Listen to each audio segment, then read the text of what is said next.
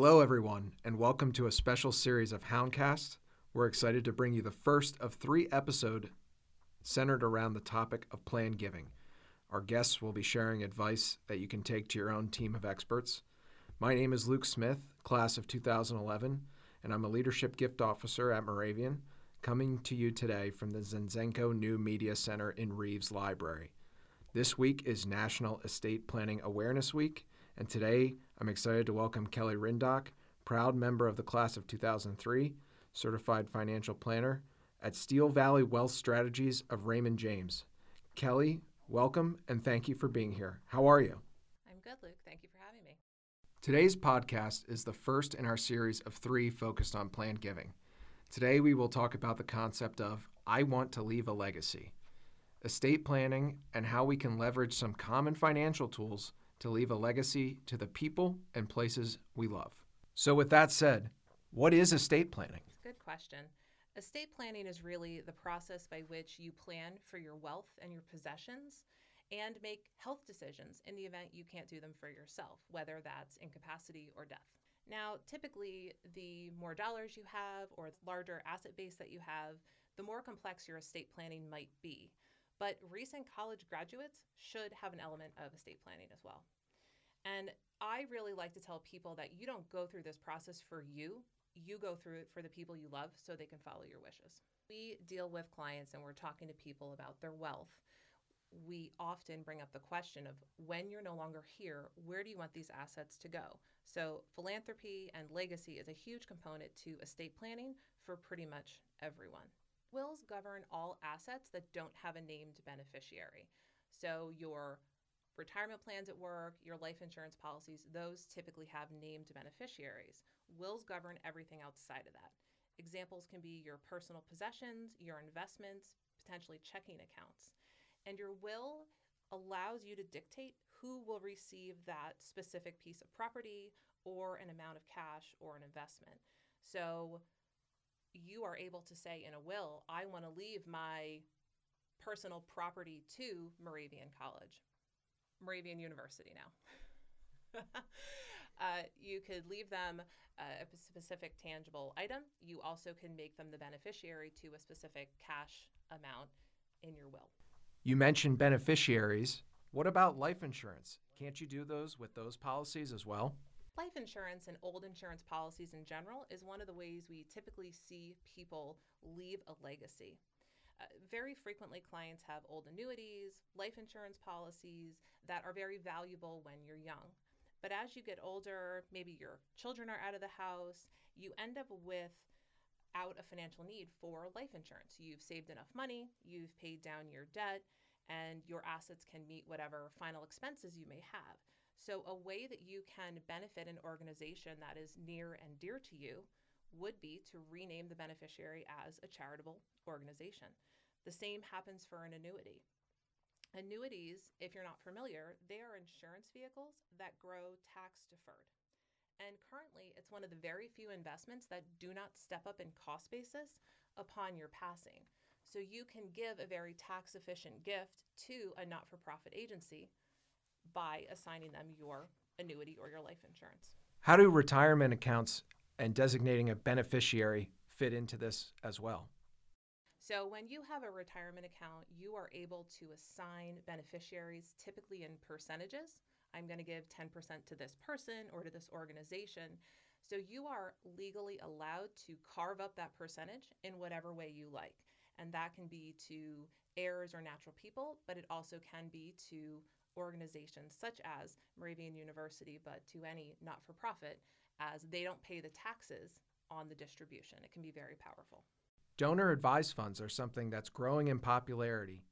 Can you tell us how designating a beneficiary or using them to make a gift might be part of someone's plan? Absolutely. So a donor advised fund is really a charitable investment account for the sole purpose of supporting charitable organizations.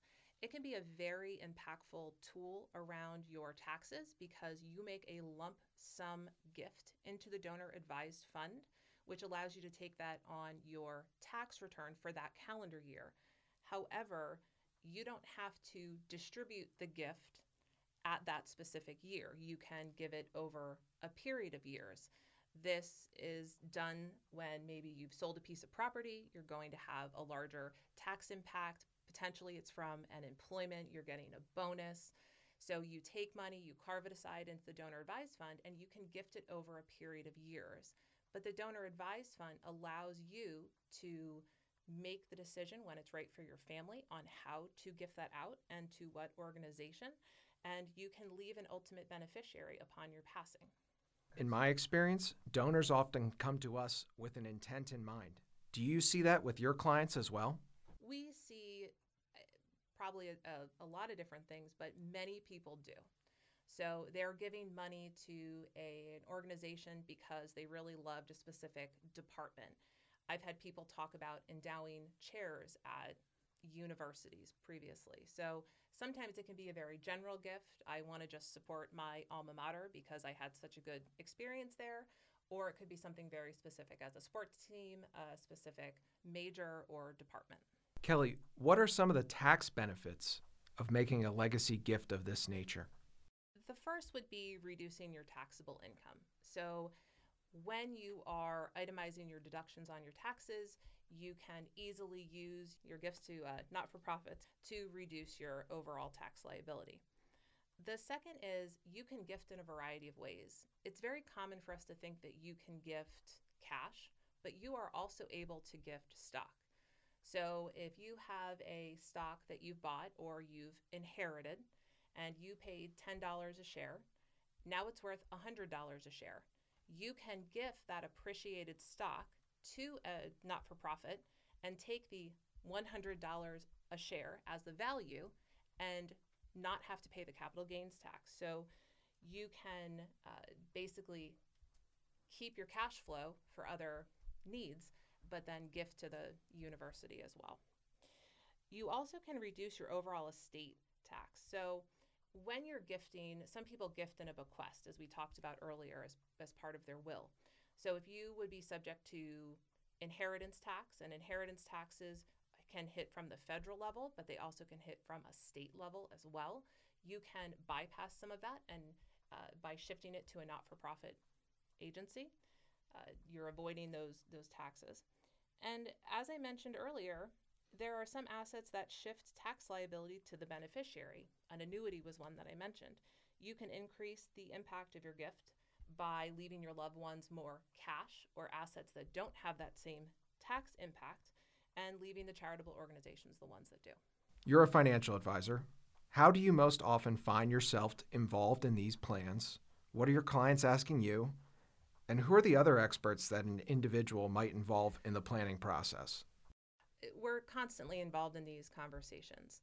I'm a certified financial planner. So one of the things that I do consistently is we talk about people's overall financial pictures as a pie. And so where are they today? Where do they want to be? And this discussion of a legacy, we dig into what does that mean to them? And for some people, it's extremely specific. They know they want to endow that chair. They know they want to leave a scholarship for a women's basketball player. Other times, it's just the feeling of doing something good in their local community. So your financial advisors, we are a safe space to discuss your ideas and formulate your plans without judgment.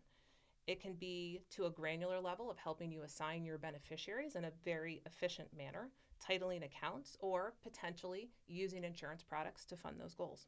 Most people need a team of experts, and we recommend that includes an attorney as well as a tax professional, potentially a CPA, to help you make these decisions. The reality is that as this team of experts, we are aware of very granular and detailed understandings of the tax implication and being able to weigh that with the emotional piece of giving gifts that typically connect here. So you really want to make sure you're looping in all the people in your life so that we can help give you well-rounded advice. Donors are urged to consult with their attorneys, accountants, or tax advisors with respect to questions relating to the deductibility of various types of contributions to a donor-advised fund for federal and state tax purposes. While we are familiar with the tax provisions of the issues presented herein, As financial advisors of RJFS, we are not qualified to render advice on tax or legal matters. You should discuss tax or legal matters with the appropriate professional. Raymond James and Associates, Inc., member NYSE, SIPC.